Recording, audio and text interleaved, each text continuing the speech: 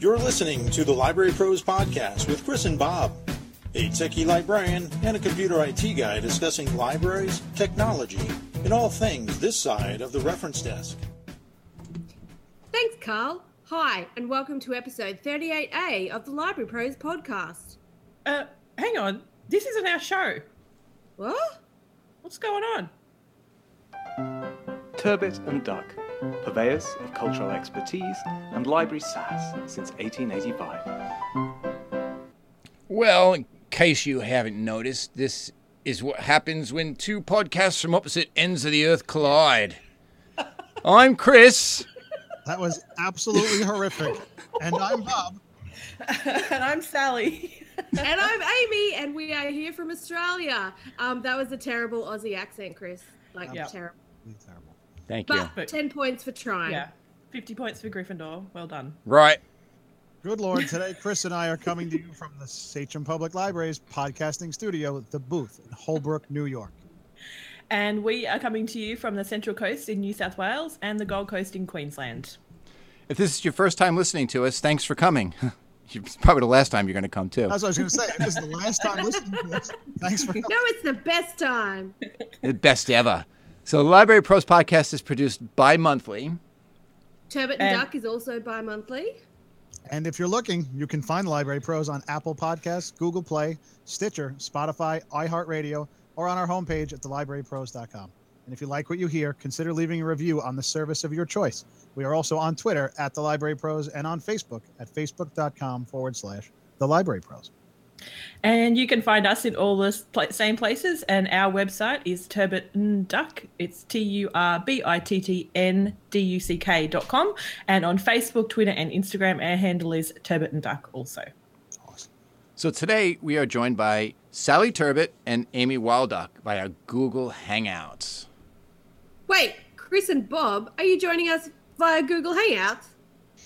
Today, we're going to host each other and talk about libraries, podcasting, what we have in common no matter where you are on the planet, and of course, Twitter. Oh man. That sounded really good. That's pretty good, right? Twitter. Yeah, it was really good. All I knew before Twitter, all I knew was crikey, but that's not really. So what do you want to bring up? Ooh, there's an international incident. You're So welcome. usually in this segment, we learn about our guest, but who's really the guest today anyway? So, Sally and Amy, tell us about where you work and what you do. Hi, everybody. I'm Amy. I am a librarian. I currently work at the City of Gold Coast Libraries as an outreach librarian, which means I get to focus on things outside the libraries whilst pretty much everyone else focuses inside the libraries. So it's really exciting. I get to go out and about, meet the community, do events in the great outdoors, sometimes on the beach, things like that. So that's really exciting. Yeah, and I am also a librarian, and I work for the Australian Library and Information Association, which is our version of your Australian American Library Association. And I'm the state manager for New South Wales, so I work with our members in New South Wales and also our groups and attend events and present awards and get out and about talking about libraries and telling people what we do. Okay, so tell us about yourselves, guys. Okay, well, I'm Chris DiCristofaro, and one half of the Library Pros. And I am a technology librarian at the Sachem Public Library in Holbrook, New York, which is on Long Island in Suffolk County. I am the team leader of a group of librarians who are cross departments. And what we do is we built a makerspace called The Studio. And it's really a unique and fun place. And we do all kinds of really cool stuff, including having the booth, the recording booth. And we have a laser engraver and a bunch of 3D printers and a green screen and robotics and a whole bunch of cool stuff. Cool. Your turn, Bob. Cool. And some books. You probably have some books. Oh, we too, have right? books, sure. A couple of books left? Good. Absolutely. So my name is Bob Johnson. I work at the Emma Clark Memorial Library. It's up in Setauket, New York, on the same Long Island that Chris works on. And I'm the manager of information and technology services. And we pretty much handle most anything that plugs in and some things that don't. So we support our librarians and all the folks that come in that lovely library. It's a beautiful library, too. I like that library. Very historic library. It is. Our previous guest, right? Our previous guest kind of grew up there. That was pretty nice. Yeah, very, very cool. So we have is Is that Herb?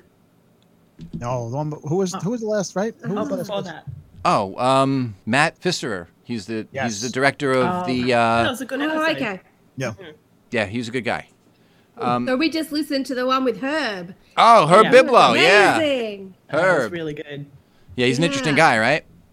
Amazing. He was Incredible. great. I loved that episode. It was Look at that. so We're good to hear. we're plugging a previous episode. Does that mean we have to bring up Rob soon? Yeah, we'll bring up Rob soon. Yeah. Okay, good. Okay. And when do we mention Ellen Druder? $5. Yes. And, Anytime. And in case $5 Ellen is Australian. listening, that's not $5 Australian either. Yeah, because that'd be conversion. less. It was a conversion, right? So it was like $4.50 something, right? Yeah, like $4.65. Something like that, Yeah. So every time we say Ellen Druder, it's keep adding it up. So what are we up to? $10 now? You're How many saying, episodes have you got? Chris, are you saying Ellen Drew's stock has gone down?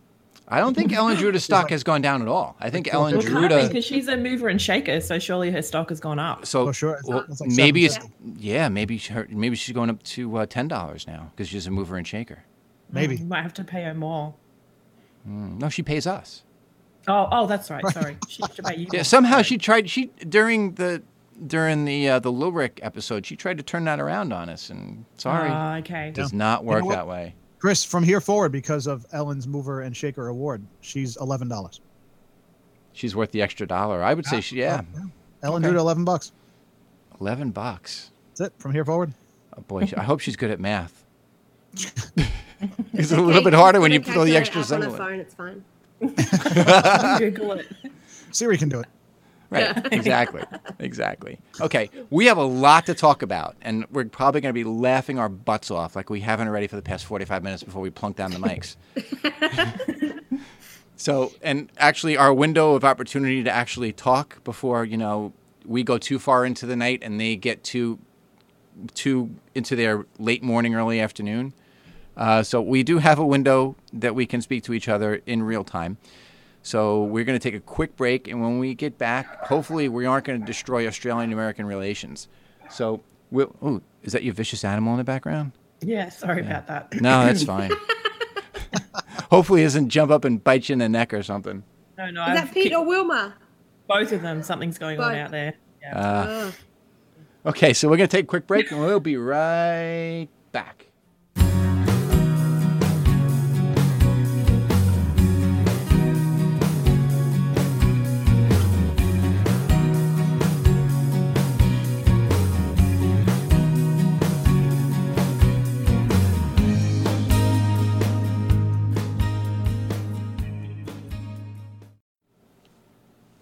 All four of us are back. For the Turbitt and Duckers out there, Chris and Bob are with you. And for the Library Pros listeners, we are speaking with Sally and Amy. Okay, so since the boys started the podcast their way, it's our turn to set the pace for this segment. We talk a lot on our podcast, Turbitt and Duck, about professional development for library staff and why it's so important. So we do have a few questions for you guys. Are you ready? Oh, God, ready. here we go. Okay, question 1 is, how important is professional development in your workplaces, and what kind of PD is offered to staff? You want to start, Bob? You want me to start? Is that what you want to do? Sure, why not? Yeah, go, Bob. You're All on. right. All right, so I'll go. So professional development is, obviously important for, I think, any job, but especially in the library field because stuff changes so quickly. Technology changes so quickly. Information changes instantly. So to stay up on that, we have, I always plug the Suffolk Cooperative Library System because they really help all of us out to stay on top of whatever your career choice is, like mine is technology. So they offer a bunch of services, and they offer the Computer and Technical Services Division, which Chris is actually the past president of, right, Chris? That's right. And this other group called the Technology Information Forum, where myself and a bunch of our colleagues that Chris actually runs right now, we get together and we talk about technology, and we stay on the latest and greatest and kind of edge-breaking stuff to make sure we stay with professional development. And they give us courses too.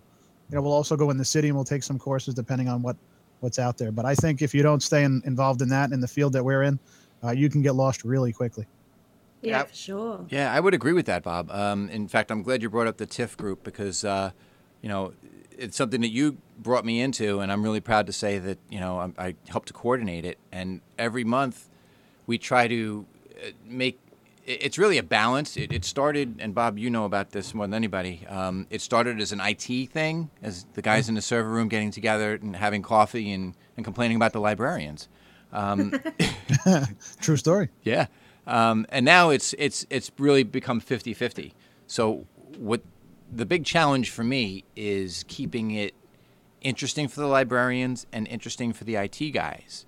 So it's kind of evolved now where we do it's one meeting, but we break it up into two sections. The first section, hopefully I have either a speaker or we're going to talk about a particular topic that's going to be relevant for everybody.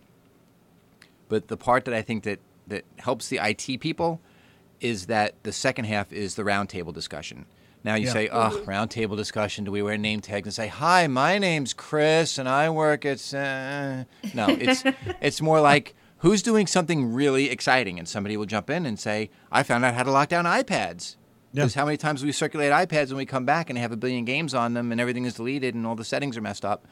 And Jesse from the Connecticut Public Library came up with a way to lock them down. So that was like boom. That all you need you need an icebreaker, right? So you need just that one person to start the discussion, and next thing you know, it's whipping around the table. And that's where I think the IT guys, and I shouldn't say guys, I don't mean guys like men, I just mean the people who work in IT. Even though here in New York, it's especially in Suffolk County, it's very heavily male. It's a way to get the IT guys into it, because sometimes we do things that are in the first session. Maybe we're talking about makerspaces, which is IT related, but tangentially. And the good thing that we're doing now, I've worked out with the Suffolk Cooperative Library System. Librarians now need continuing education credits to maintain their professional certificate. Right now is for people who got their license after 2004 or 5 or something like that. But the state is now talking about making it for everybody. So I offer every month 3 CEUs for attending. So that's helped our numbers a little bit too. Yeah. And the best part about it is most CEUs you have to pay for to go to, and mine is completely free. So mine meaning the TIFF group. It's not really mine. I just help coordinate it. But what's really nice is every month there's something different, and I try to keep it fresh. One month we had somebody set up a drone tent to show how you can fly drones and keep them from flying away and have them for patrons. We just had a demonstration from Aurora from SCLS, at Suffolk Cooperative Library System, demonstrating Google Expeditions, which is something not every library can afford. So, professional development, it's so important. Yeah. Yeah. Cool. So my question to that is that all done during your work hours, or is that done, outside of your work hours? Most of it's done during the work hours. So if you go to the TIFF group, which is what Chris was talking about, that's during work time. So most libraries will pay you to go. Okay, cool. You go into your library later on or something like that. Yeah. Okay. Yeah. Awesome. Sally, do you have any questions? Just I suppose whether there are other, like what sort of paid PD is there? Is it sort of courses or workshops or, one-day things? Obviously there's conferences, but are there smaller things that people, like staff, are encouraged to go to if they can? I don't know, Chris. I mean, Chris has been in the library field, I think, as long as I have, if not a little longer. When I worked at the Port Jeff Library, they actually paid for me to go get Cisco certified and Microsoft certified. So I went to these, the smaller classes at the business schools, and we went for a year or two. And when you were done, you had the certification, and you used that certification on the job. So it was a nice experience, and they were willing to pay for that. So it was really good. So it's kind of dependent on whoever you're working for at the time and what they think is appropriate PD and whether they're going to help you access it or not. And your personal motivation too. Question two that we were talking about. If you're good at what you do, you want to stay, at the cutting edge, or you want to stay kind of at the leading edge, or else you get really bored. Especially in the technology field, you could just sit back and put your feet up and watch stuff run. But you really need to be, to serve the patrons correctly, and even better, to serve the staff, to allow them to serve the patrons better. You need to be on your game and have your stuff fresh. Yeah, absolutely. Yeah. it's a big thing that we sort of talk about a lot, and it's a personal responsibility to keep yourself motivated and learning.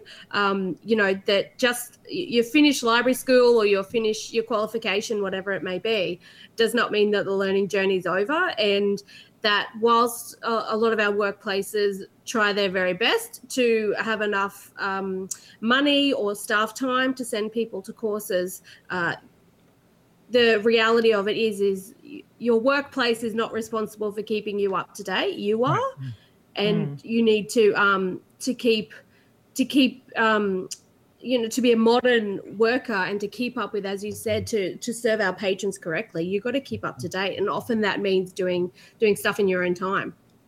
Yeah. Well, I agree with that too, because a lot of times, because I teach a lot of iPad, iPhone stuff, and primarily I'm dealing with seniors. And, you have to kind of know the ins and outs, right? So every day I'm reading, I use the app Flipboard. Mm-hmm. Yep. And I curate it just for technology news, because you never know who's going to walk in and what they're going to walk in with, right? Mm-hmm. So for our library, which is, not every library, but for our library, 80% of the time they're walking in with an iPhone or an iPad, and they're having a problem with who knows what, right? So you have to, in fact, we just got one today where somebody booked a one-on-one. We call them Tech 30s, where they wanted to sync their phone and iPad. Now, I don't know what that means. I know I have a concept of what they're looking for. I just don't know exactly what they think they're looking for, because they can articulate what they think it is, but that may not be the term of art. So part of our job is being an interpreter, right? Trying to understand, okay, you mean sync this to this, but maybe you don't mean sync. Maybe you mean you want your contacts to go back and forth. Maybe you just want your text messages to go back. So reference interviews are so important, and that's a good crossover skill, right? And but the idea is, reading Flipboard and reading that tech news every day, because there may be something new with Android that's happening, and people may come into you with it. Or one of my favorite stories is somebody came in with a BlackBerry Playbook and said, "I want to put overdrive on this." And what's a BlackBerry Playbook? It was exactly right, exactly. It was. I don't even know what that is. It was BlackBerry's attempt, their last dying gasp at making an iPad. Yeah. Oh. They tried to make a tablet, and it failed miserably. And we still got it to work. Well done. Well done. But the best part of the story is, he goes, "Okay, now that you got it on that, here's my Samsung Galaxy Tab. Can you get it on here?" Oh man. I worked for 45 minutes, and now you hand me this. Okay. Happy birthday to you. So I like your Tech 30 name. That's really neat. You like Tech 30?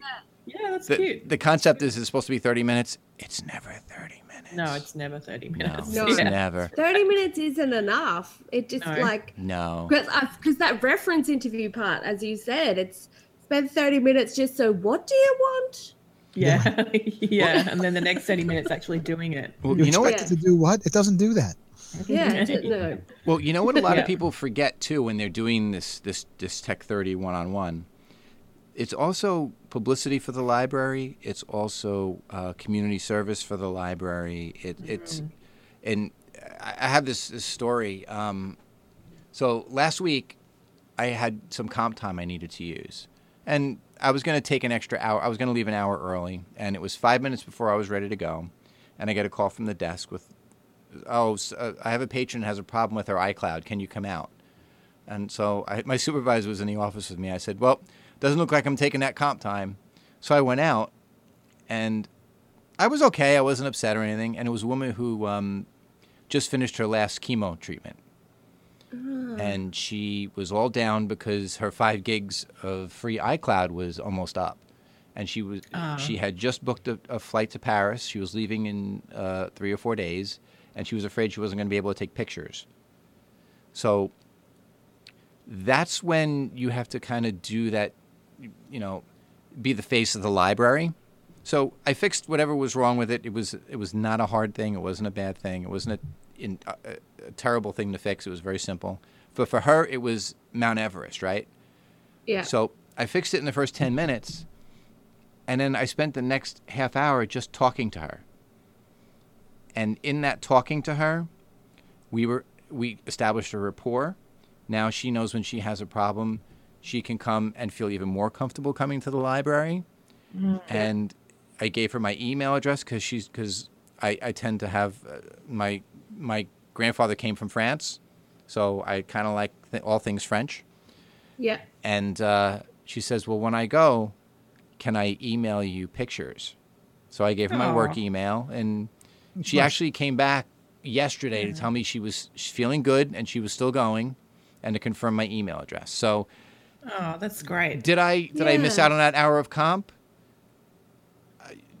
On the timesheet I did, but can you really call that working when you're doing something? You know, it's more than just a good deed. It's being a human and a person, and I think that's what. I can't speak for all librarians, but there are some librarians out there that are like, no, next, yes, next, no, next, and that's not the way we used to do it. So I'm not doing it. And there's this human connection that you have to make with patrons, and that's what I enjoy about my job the most, because I get to make those human connections every single day, and it's fun. That's so nice to hear, and I think that. And it can be tough, you know, when you've got a whole line of people waiting, or you've got rosters, you know, a lot, you know, an hour here, an hour there, you've got to move here. We've got staff changing over. It can be hard to feel like that's a good use of your time. But I think definitely if you're listening and you're a team leader or a manager or you know, a branch librarian in charge, let your staff do that. Let them have that time, because as you say, Chris, it's the best sort of advertising or promotion for your library service, because those people walk out and they tell everybody that they know about the amazing service they had at the library. Exactly. Yeah. Yeah, it's definitely true. I mean, and I have tons of stories about that, because that's part of what I enjoy doing. You know, some people are like, oh, Chris is talking to another patron again. Grumble, grumble, grumble. But you know what? At the end of the day, they're coming back, you know? And whether they ask for me or not, that's not why I'm doing it. This isn't a popularity contest. It's about serving your patrons. And I talk about it all the time in this podcast, that the library world sometimes forgets, you know, with maker spaces and, you know, all these monumental things that libraries are doing, and how we're changing and morphing and developing and evolving, all wonderful, great things. But at the end of the day, when all is said and done, all the I's are dotted, all the T's are crossed, we're there for the patrons. That's why we are there. We're there for the customer service. We're there to serve their needs. We're there to provide space for them. And Rob Thompson was eloquent on your podcast about space and the use of space. You know, it's about the patron at the end of the day. When you're talking about your raison d'etre, the reason why you're there, it's those patrons. It's people who come through your door, like them, hate them, ambivalent towards them. That's the reason why we're there. Yeah. And I think it's interesting. A lot of the time we try to design our spaces how we want people to use them, but really it's the community decides. We had a space at my previous job. It was a co-working space, a free co-working space called the Business Studio at the State Library of Queensland. And we sort of thought that there would be all this networking going on and group work, and people would all get together and, you know, brainstorm and have marvelous entrepreneurial ideas and things like that. But really how the community decided to use that space was predominantly as a quiet space. They wanted to come, sit down, you know, hack away on their computer with their headphones on. And that's how the community decided to use that space. So if that's what the community needs from us, well, then that's what we give them. And isn't that interesting how space evolves like that? Yeah, exactly. Yeah.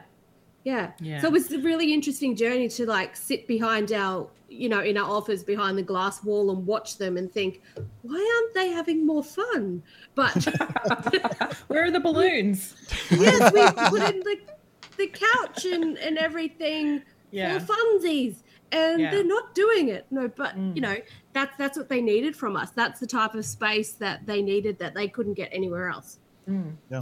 I visited a library yesterday that they had quite a large internal refurbishment last year, and it's very beautiful on the inside now. But when they mapped out the space and decided, where to move things around and what room had to go where, they actually based it on noise levels within the library and noticed where people made noise. And then so they have a room which has lovely glass doors and very comfortable furniture inside and a very small reference collection. And it has the big word quiet on the door, and that's the quiet room.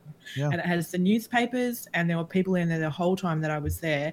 And they've put the children in a long space with doors that can be closed down the other end, and that's the children's area down the other end. So they've made it, they've sort of used noise as a way of setting up the zones in the library and thinking about people using the space that way. Yeah. And it works really well because you don't really feel like, with story time, they can close the doors. And so, less noise is going to filter out into the library, but the space outside the children's section, which has tables and PowerPoints and computer spots, that's sort of also the noisy space. So then if someone sits there and wants to read quietly and then complains about the fact that it's, people are talking sitting around me, they say, well, we have a quiet zone at the other end of the library that you're welcome to use if you want. And that sort of works around that whole, people expecting it to be a completely silent place in the whole building.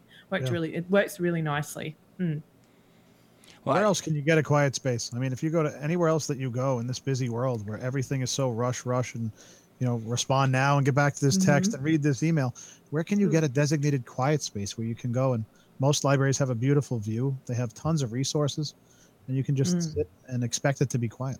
Yeah, and they've got some beautiful cabinetry made with drawers in the bottom of it, and that's where they store all the newspapers, because newspapers are really messy and they're often the hardest bit in a collection to kind of keep tidy, and the staff really expected to have to go in there all the time and be putting them away. And actually no, because people sort of treat it a bit like a lovely lounge room. And so people get the paper out and then they finish and then they open the drawer and they put it away, it's sort of like a self-tidying space in a way, because people appreciate it for what it is. And they were surprised by that. Well, that's so interesting. Yeah, Sally had shared some of the pictures with me from the place she was at yesterday, and I actually the glass room with the word quiet on it. I showed that to my supervisor, and she says, "Ooh, I like that." You know why? Because it's awesome. It's understated, but yet it speaks volumes. Quiet.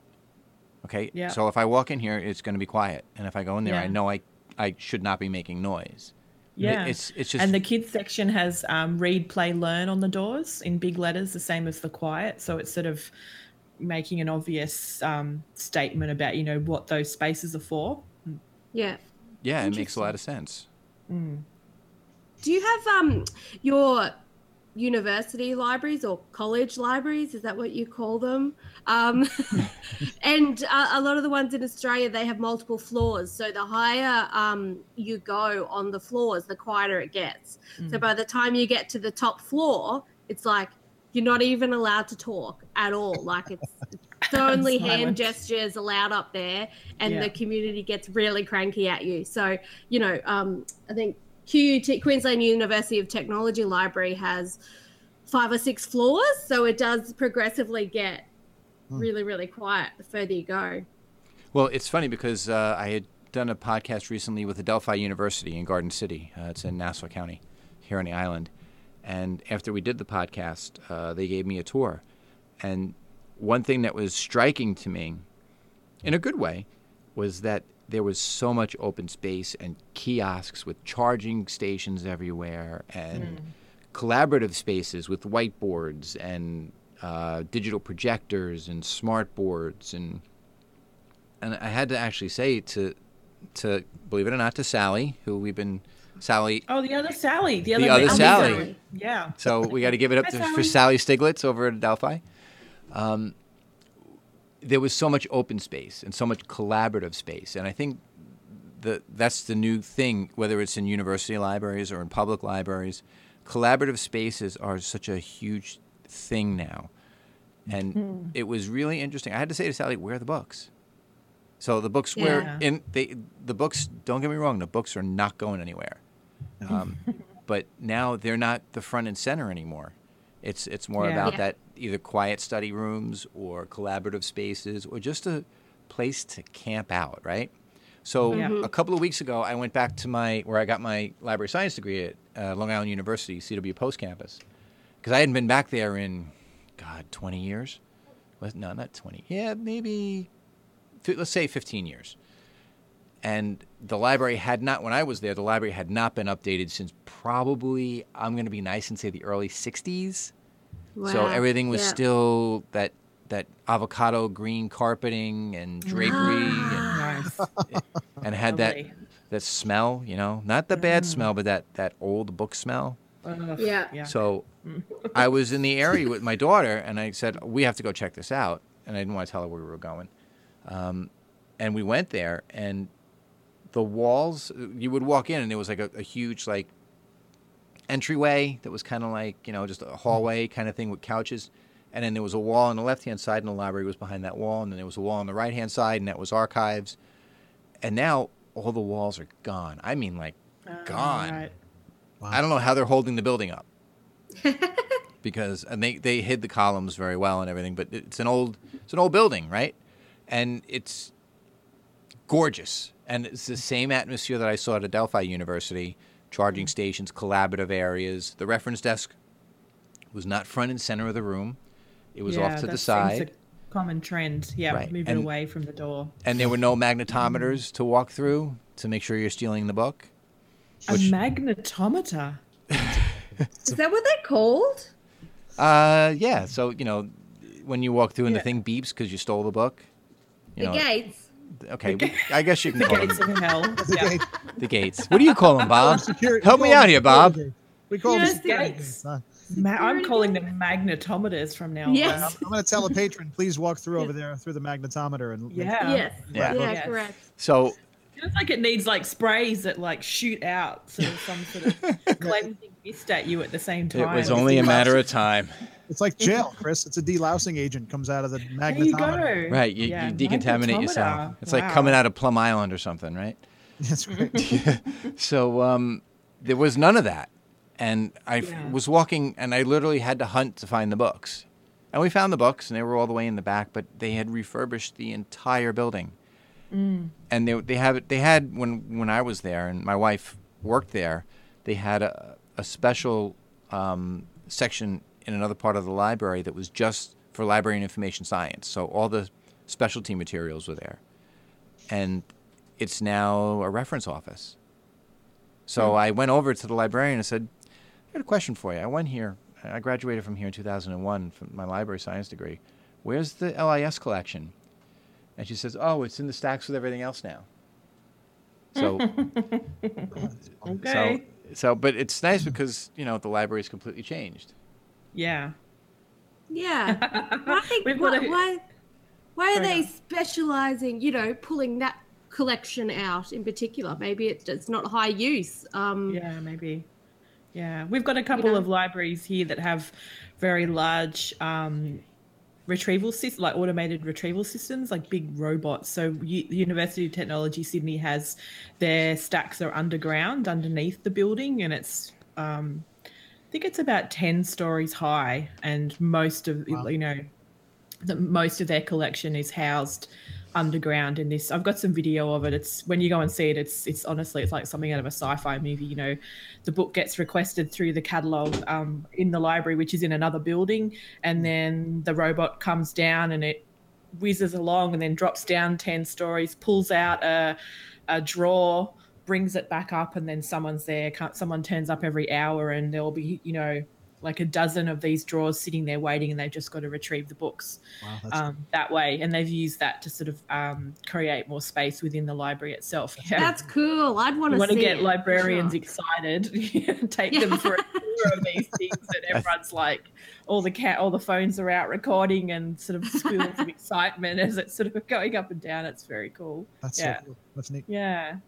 So we really love Twitter.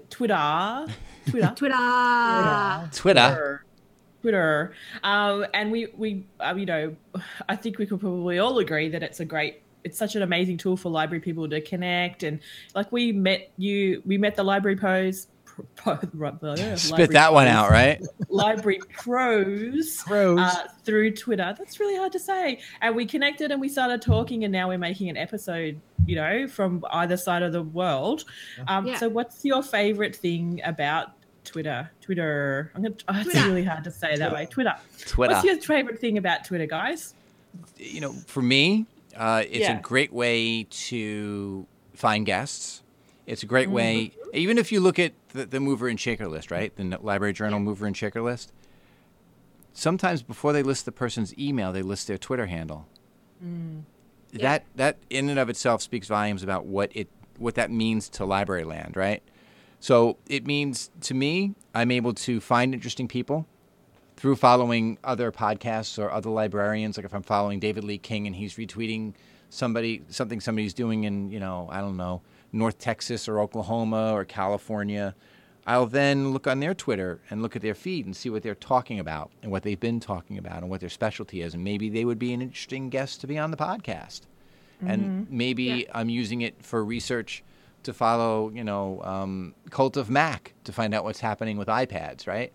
And whatever else is happening in World of Mac. But I think as a tool, it is a lot of fun following things on Twitter. So long as you stay away from the very dark part of Twitter, when they talk about politics and talk about bullying and all the terrible, horrible things we usually hear about Twitter, I think Twitter gets a bad rap for that because that's the stuff, the people who yell the bad stuff seem to yell a lot louder than the people yelling the good stuff. And I hear that quite often. People saying, I'm leaving Twitter because of the trolls and it's such a negative space. And I always say, well, that's not what my experience is of Twitter. It's completely positive. It's all about sharing. I don't see those things on my feed, obviously, because that's how I've curated my list of people I'm following. So I'm not seeing it. But it's a positive space. And as you said, Chris, it gets a bad rap. Absolutely. And what a better way to find out and learn something new that's happening somewhere other than when somebody tweets it out, right? I mean, if nothing else, you find out when the next podcast episode's coming out from Turbitt and Duck. That's right. That's when correct. I was studying, I studied my degree online. So it was, I was home and didn't work in a library. So I didn't have a lot of understanding about libraries. Well, I had no understanding about systems and processes and structures of libraries and all that sort of stuff. And one of the lecturers from the university had a Twitter account. So I thought, I'll give it a go and see what I can get out of it. And what I got out of it was that I found people that I could follow the conversations they were having about. And often it was about the things that I was studying and was really struggling to understand.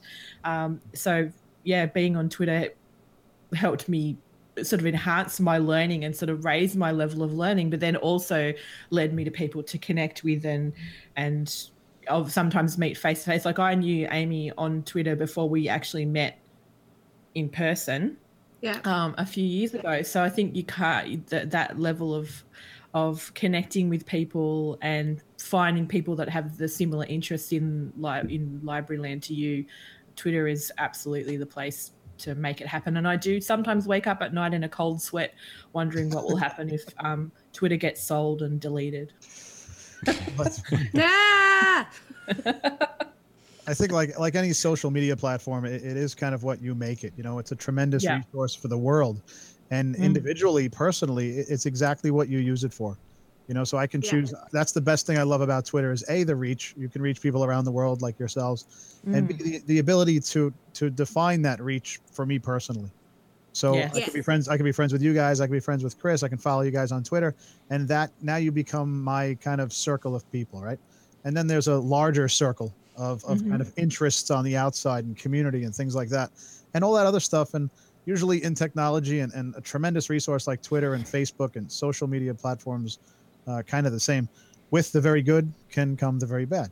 So as long as you block that very bad out and, if somebody's going to use it, they're going to use it. But we're going to use it for very good things and very good resources for our staff and patrons. And that's what I love the most about it. Well, what's interesting, too, is that you have reach that you wouldn't ordinarily have. Like, do you think I'd be able to speak to David Lee King, the guru of libraries, or Gina Millsap, or Rebecca Stavick, or any of these people who are superstars in library land? Not with your Australian accent. Yeah, it's true. Okay. It's so true though. Sally and I convened a conference specifically for new librarians last year. Was that last year, Sally? The time goes so quickly. Yeah, it was last year. Yeah. Yeah, but we got our David Lenkus to be a keynote speaker by tweeting him. And, for some little old librarians in Australia, how would you reach someone like that who probably gets a billion emails all the time? And how do you do that? We did it through Twitter. Mm-hmm. And like you were saying I forget which one of your episodes, I think maybe it was your last one, who uses email anymore? I mean, we all use email, but it's like I can't get my daughters to use email because they think it's old and clunky. Email's weird. Yeah, it's old. It's really slow. They're like, so you have to click on that, and then you have to type some stuff, and then you have to press send. You have to wait for a response. Yeah. You don't know when they're typing? Yeah. Yeah. Yeah, they don't know when they're typing. There's no bubble that shows up to show them. Yeah. Oh no, the little dots. Yeah. I never thought about it like that, but yes. Oh, come on. Aren't you excited when you write to somebody and then you see the little dots pop right up? Oh, they're writing back. Yeah, exactly. Exactly. Wow. I'm important. Yeah, that's great. I mean, we actually, Sally and I use Slack rather than email to communicate for that same reason, because it clogs up your email account, stuff gets lost in there. So much easier to use an online messaging app. It is true. It is very true. I know because we use Outlook at work, and just the way the screen is laid out, I could lose emails just because of the way it's laid out. It's not intuitive, and I can hear the cease and desist from Microsoft as we speak. You didn't say who made it. You just said Outlook. Now you screwed it up. Now you said Microsoft. Remember, that was Bob Johnson that said that. Yes. Microsoft. So it's very easy for me to lose the most current emails just because you get stacked up with so much other just junk. And it's so hard to see your feed, and there's too many screens, and even if you're looking at it on your phone, it's still the same kind of clunkiness. Yeah, we use the Outlook for my work. We use Outlook, and we have the web, the OWA, like the web application that you can log into. Yeah, the web one. And because I use a Mac, if I press delete to delete an email, it doesn't delete. When you highlight the email, you've read it and you want to get rid of it, and you highlight it, you press delete and nothing happens, and it jumps to something else. It's very, you have to actually go and click on the little X to actually delete the email. It actually drives me bonkers. Yeah. So what's the best connection that you've made through Twitter? Turbitt and Duck. Turbitt and Duck. Yeah, there you go. Indeed. It has to be Turbitt and Duck. I mean, God. Who else would be that insane to do a crossover podcast with us? This is true. Isn't it so amazing, though? Like, it really is powerful because, you just send one little message and then something happens and then something else happens and something else happens. And before you know, you're just going backwards and forwards with all sorts of stuff, and you're sharing and you're talking, and then other people are joining the conversation. And before you know it, it's a whole phenomenon. It's the whole thing, And then we'll be having tours, and we'll be coming to the States and practicing our terrible accents, and then you guys will be coming out here, and we'll be making you eat Vegemite, and let's go. We throw tomatoes at us. Amazing coffee and coffee. Oh, Coffee. That's okay. Rob Thompson is the tour extraordinaire, so he can organize your schedule. Yes, because he's visiting every library ever built in Australia, I think. Well, didn't he say when he was with you guys that he wanted to make a tour, and he was going around? Let's see, he started he wanted to go to China, to that new place, and then go to Japan, and then head over to Canada, and then USI, which made me laugh. And then somehow he cut it back and cut out North America altogether. Well, that's like a round the world ticket for us. So when we factor in like flying time, everything is a really long way away for us. So I think then he was thinking about, like an Asia, Southeast Asia. We might have to do it in segments, otherwise, it's 15 hours for us to like Vancouver. So and Vancouver's very far away from us. Yeah. And also, there's so many great libraries in the world. So it's like, let's go on our 6-month library tour. Yeah, exactly. Maybe that's what we'll all do when we retire. We'll just, 6 months at home and then 6 months just touring libraries. Well, Sally, didn't you say it in a previous episode that whenever you go, on holiday, you we call it vacation. What do you say, vacation? Vacation. There's the library. Let's go and take a look. Yes. We do it all the time. Yep, all the time. Library tourism. Mm-hmm. Yeah, exactly. How many weeks of vacation do you get a year with your job? It depends from library to library. Okay. I believe I get 4 weeks, and then I get floating holidays and personal days. So I think when you add it all together... Yeah, what's a floating holiday? So when we're open during a holiday, we get a day off for that. We don't get that actual day. Like a time in lieu thing. Okay. Yeah. Like a what? That makes sense. Time in lieu. Time in lieu. Oh, in time. Okay. Not loo as in like the toilet. That's, yeah. Well, you mean like... Time in the loo. Not time in the toilet. Okay. Sorry, I was a little slow on the uptake on that one. What was the other one? Floating holiday and... Personal. So what's the difference between that? Is that like sick leave? No, sick is different. Oh. So you get some personal days. I think I get... So like when you just feel like going to the movies? when you feel like not using a vacation day. Chris is giving away interlibrary secrets here. Yeah, okay. Yeah. All right. Okay. Very good. All right. Yeah. So how about you guys? When do you get time off? We get 4 weeks. 4 weeks, yeah. 4 weeks, and that's standard. I think that's like some sort of law or something. Union thing. Yeah. Union thing. Yeah, so 4 weeks. But there's some people only get 2 weeks overseas, and that just sounds horrendous. Yeah, that sounds terrible. Gosh. 2 weeks off? That's for the terrible. whole year. Yeah. Actually, I have a really great great work-life balance where I work at the City of Gold Coast. And so I work a 9-day fortnight. So basically it means that you'll get an extra day off every second week. So you work slightly longer days every day, but you'll have a 5-day week and then you have a 4-day week, a 5-day week. So you get a long weekend every 2 weeks. Oh, that's really cool. Well, yeah. I think we need to explain for the Library Pros listeners what a fortnight is. Oh, because not everybody reads Shakespeare over here. It's 2 weeks. 2 weeks is a fortnight. Fortnight, 2 weeks. Okay. And the same as if we might spell my name, so SALLY. Oh, double L. Oh, you're making me laugh because years ago when I worked in the courts, you couldn't find good music to listen to without tons of commercials, so I listened to a Sydney radio station. Oh and God. The phone numbers were always funny because it was like 7 000 555 222. Yeah. Like, 550. Yeah. I'm like, so you guys are they say phone the numbers or are they limericks? I don't get it. It's both. Yeah. Yes. So it's fortnight is 2 weeks. So see you in a fortnight is see you in 2 weeks. Yep. Lovely. Interesting. I didn't know that was a thing. That's the Queen's English. Good to know. That's the Queen's English. Proper. Not Queen Latifah. I was going to say like Queens, like Queens County, because Queen's English is different than British English. Yeah. Yes.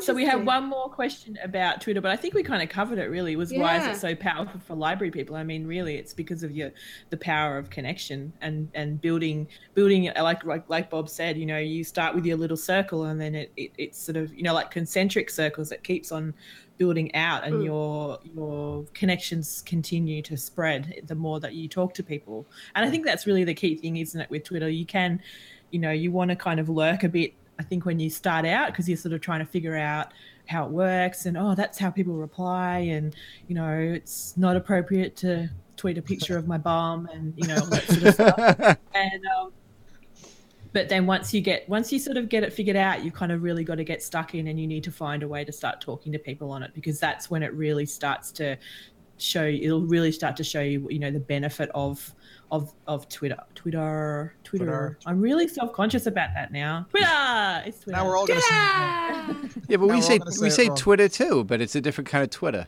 Twitter. I think, the connection thing's amazing, but I also love the research capabilities of Twitter. Sure. I used to work in a research library, and the words stalk and research are interchangeable there.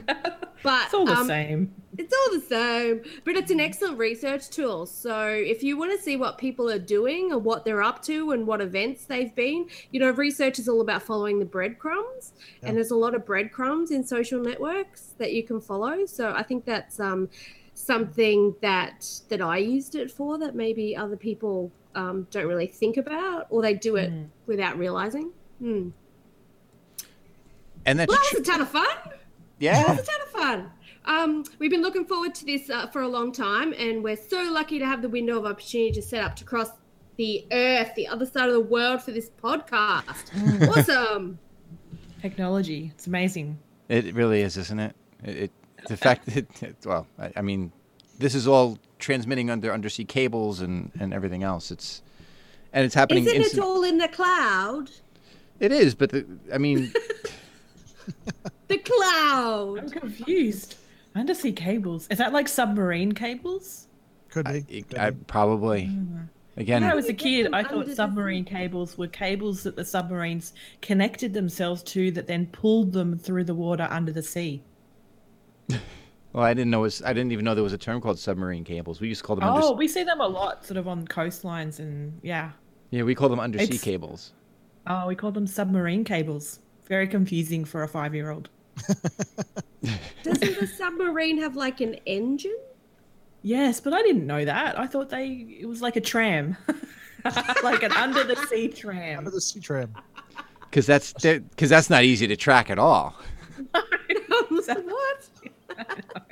I thought some strange things. Moving on. Yeah. Anyway, next, we can't edit that out. Chris, we have to have something for our 3 listeners to listen to here. Oh, this is great. Okay, what's next, guys? Oh, we have no idea. What's next, girls? Oh, okay. I don't know. Like we have a plan. We're looking at the script we say we never use, right? That's right. So yeah, since the window of opportunities may be closing very soon because, I don't know, the moon's going to pass between us or something. It's kind of like when the Apollo missions went on the other side of the moon, you couldn't talk to them, right? Oh, yeah. Yeah, right? Time. Except for us, it's just we have to go to bed. Yeah. Because, we can't stay up all night and talk to you because then your day becomes our night. Or your day becomes... Oh, I'm confused. What? Hey, you started the episode off when it was Sunday, so let's... Oh, yeah, that's true. As long as it's still Friday, we're ahead of the game. That's all I care about. If we keep talking, we might get to Sunday. That's true. Yeah. Oh my God. People will be bringing us food, and it'll be like a telethon. What's wrong with you? Yeah, right? A podcast telethon. Yeah. Ah. Perfect. I might have to call in sick to work. I'll use a personal day. Yeah, I use a Use a mystery personal day. Use a floating personal holiday. podcast day. The floating holiday, Chris. Oh, your floating holiday, yeah. Floating holiday. Well, since Sally and Amy got this second segment to pretty much ask us a whole ton of questions, and it was really a fun conversation, it's actually our turn to ask Sally and Amy our top 10 library questions, which really is 11 questions. We also call it the 032 list, which is the Dewey number for top 10 lists. And as always, we have to give credit where credit's due to our friend Melanie Cardone from the Long Republic Library in Middle Island, New York, for naming the list. So we'll be back in a few seconds to torture our guests internationally. Ellen Drew to $11.